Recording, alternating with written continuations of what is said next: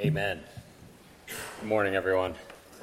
It is good to see you and worship with you this morning at WPC as today we begin a new church year with the season of Advent, which begins today. What's neat is this year, this doesn't usually happen, but the first Sunday of Advent in the Christian year is also the first day of Hanukkah for our Jewish brothers and sisters. So that's a neat connection I was reminded of before service. So just wanted to make sure y'all realize that connection.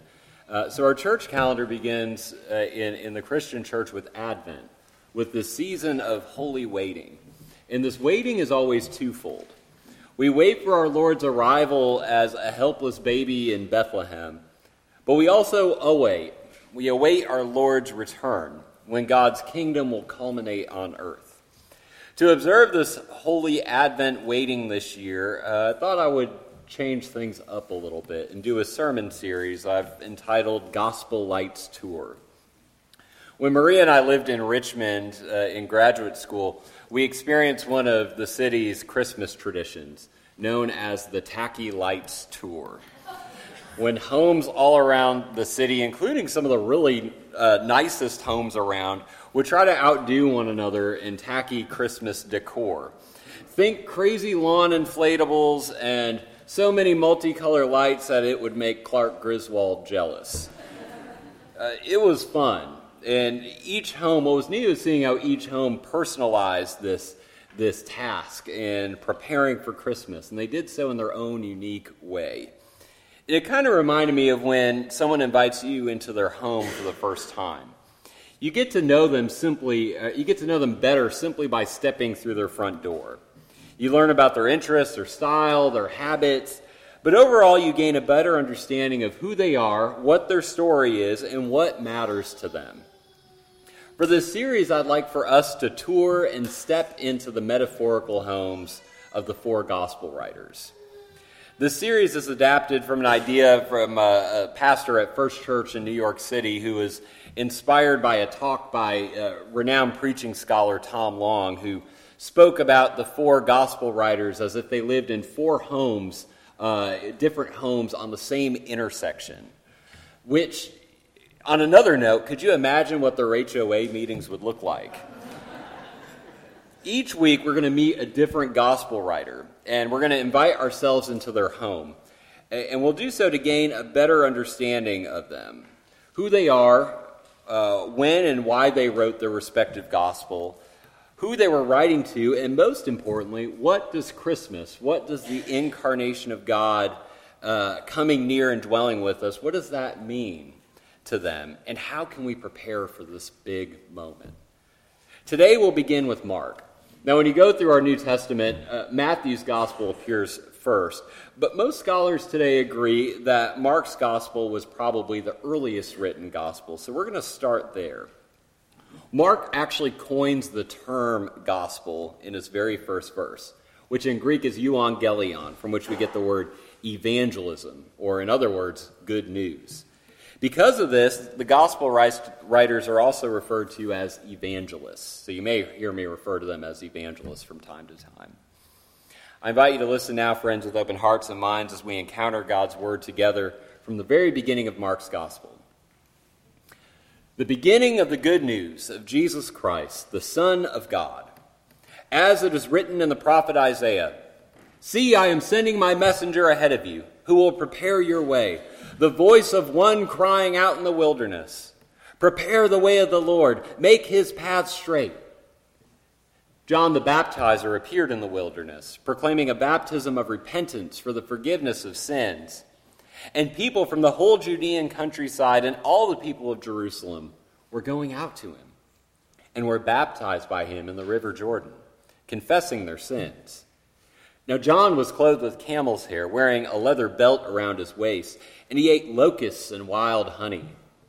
He proclaimed, "The one who is more powerful than I is coming after me. I am not worthy to stoop down and untie the thong of his sandals. I have baptized you with water, but he will baptize you with the Holy Spirit." Skipping ahead to verse 14. Now, after John was arrested, Jesus came to Galilee, proclaiming the good news of God, and saying, The time is fulfilled, and the kingdom of God has come near. Repent and believe in the good news.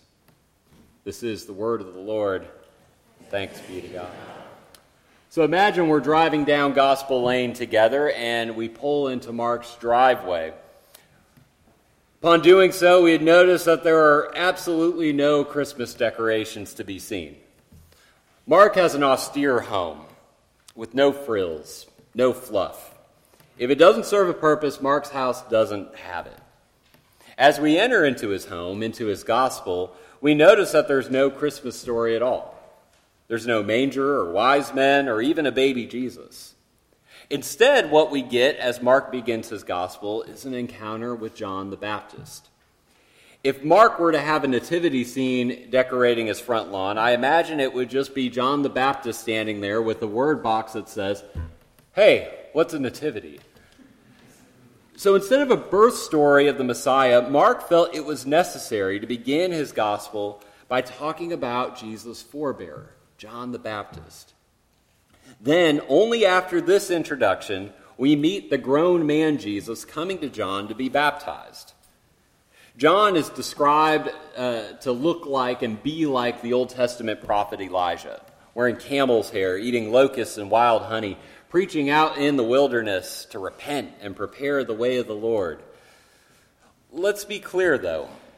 Mark may not have a birth story of Jesus, but he does have something to say about the importance of the incarnation, of God coming near and dwelling with us.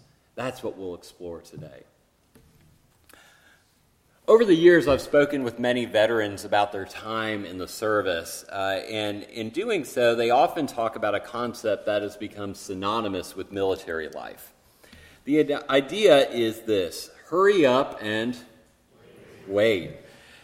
Hurry up and wait. The phrase is believed to have originated in the military back around World War II. And it describes the reality that service members often feel, that they have to rush to a new post or assignment, rush, and then when they get there, wait for an indeterminate amount of time. To me, this idea, hurry up and wait, is all over Mark's gospel. In fact, one of Mark's favorite words in his gospel is the word immediately. It appears almost 50 times, usually describing something Jesus does. So immediately Jesus went here. Then immediately Jesus went there to heal this person. Then immediately he goes over here to feed this multitude. Then immediately he goes and teaches. Mark's Jesus is in a hurry. And it shows that his gospel is significantly shorter than the other three. So why is Jesus in a rush? We see why in Jesus' very first words in the gospel, what we ended our reading with today. The time is fulfilled, and the kingdom of God has come near. Repent and believe in the good news. This is essentially Mark's Christmas message. And it's one of urgency. And it's one that beckons our response. But it's also a message of fulfillment. See, Mark was writing at a time when people were panicked. They were in crisis. As he writes around the year 70 AD, Rome just destroyed Jerusalem and the very temple, which was the spiritual center of Mark's world. It just collapsed. And this crisis beckons him to take all of these oral stories of Jesus passed down over the years and put them down finally in writing. Mark, like his image of Jesus, felt that it was time. That time was of the essence. It was urgent to go out and spread the good news of God's kingdom. His people, like that of Jesus' time, needed hope. And the gospel was just the device to embody the hope of Christ's coming into the world. See, urgency and hope are just intertwined here. And it's a message that's expressed in our own denomination's Confession of 1967. It says this: with an urgency born of this hope, the church applies itself to present tasks and strives for a better world. Mark wanted his community, and his community consisted of new Jewish Christians. And these folks were struggling to find their identity in light of the temple's destruction. Mark wanted this community to live into urgency with hope. hope for redemption of our broken and divided and hurting world. So that basically covers the hurry up side of the statement, but now we get to the waiting part. Mark was writing a good 3 generations after Jesus, so think about trying to write down all the stories you heard from your grandparents and great-grandparents, getting all the details just right, putting them in just the right chronological order. The very first Christians, think back to like letters of Paul, believed that Christ would return soon. And when Christ returned, all the bad stuff of this world would be redeemed. But now, Mark is writing decades and decades later, and the bad stuff has only become worse. Not only is Rome still in charge, but now they destroyed the holy city and the temple, which was the center of our faith. The hope was in Christ's return and the culmination, the fulfillment of God's kingdom. But just when will that be? In his gospel, Mark reframes the idea of waiting, and he reframes it with hope and preparing. This is the message of John's preaching in Mark. Prepare the way, make the path straight, and repent. That's simple. Jesus will hone in on this later in the gospel, which we read as our first reading today. He uses some vivid and even scary images from Old Testament prophets. But Jesus' message, too, is to wait, prepare, keep awake for the dawning of God's redemption on earth. He gives a warning to people who are too busy or preoccupied to see the arrival of God's coming into our world. What Mark does here is he reframes the feelings and anxiety of his community. In a turbulent time that demanded urgency, Mark creates a whole new genre of literature, gospel, good news, and he does this to instill hope. As his community waited on end for something to happen, Mark reminds them of their job to be prepared. His gospel transforms their mindset. Instead of hurry up and wait, now it's prepare and hope. Hope for God's kingdom, but prepare for this kingdom. Work with diligence to live into God's kingdom of peace and love here and now, as if it were already among us. Friends, today we too live in a time of hurry up and wait. In this busiest season of the year with endless shopping lists, errands, and a calendar filled with events and obligations, we're constantly hurrying from one thing to the next. We're so distracted from our busy lives that we can be oblivious to moments of grace that we see in our everyday encounters. From our schedules to our smartphones, we are often so rushed that we are unable to appreciate all the holy moments around us. The moments when God breaks through to give us just a glimpse of his kingdom. Mark reminds us that this is a time to take a deep breath, to pause, but to pay attention. Pay attention to what God is up to here and now in our world. To find joy in the simplicity of things, whether it's time with our family and friends or just an encounter with a stranger. Because it's only when we pause, it's only when we take a breath that we can find hope. On the other hand, we're also waiting. We're hurrying, but we're also waiting. We know there are problems in our world. We know there are problems in our own lives.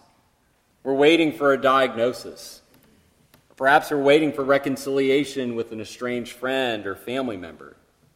We wait for a world where there isn't violence and hatred, where people are welcomed and cherished just as they are.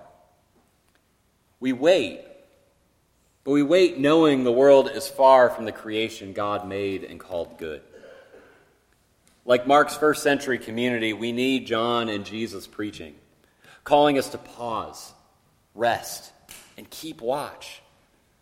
But most importantly, to transform from hurry up and wait to hope and prepare. Hope and prepare for the kingdom, for the redeemed world that Christ will bring, where there will be no violence or hatred or discrimination. All will be one in Christ. You know, it's not often in Advent that I praise a secular Christmas song, but I heard one on Pandora this week that to me just screamed the Gospel of Mark. in Mark's Advent message to keep awake, hope, and prepare. The song was originally performed by Stevie Wonder, and it's entitled Someday at Christmas. It was written in 1967 during the height of the Civil Rights Movement, as well as the Vietnam War. And it expresses this anticipation and hopefulness for a better world as Christmas draws near. In the song, he hopes for peace and love and equality in a world that at times seemed to be struggling to find all three. My favorite stanza in the song reads like this: "Someday at Christmas man will not fail, hate will be gone and love will prevail. Someday a new world that we can start with hope in every heart." Do you hear Mark in that? I hope so. I know I sure do. Friends, Mark may not have a manger scene in his front yard or Christmas lights up or even cookies and cocoa waiting for us inside, but he does have an Advent and Christmas message that we need to hear. In this busy season, Mark invites us to transform our world of hurry up and wait to hope and prepare. Hope for Christ's once and future coming. Hope for God's redemption of the brokenness and pain of this world. May we live into this hope by preparing the way, living into this kingdom as if it were already here, working to fix the wrongs in our community and world, that all may know the hope that only Christ can bring. Friends, as Jesus says in the gospel, the time has come, and the kingdom of God has come near. Repent and believe the good news, the gospel. Come, Lord Jesus. Amen.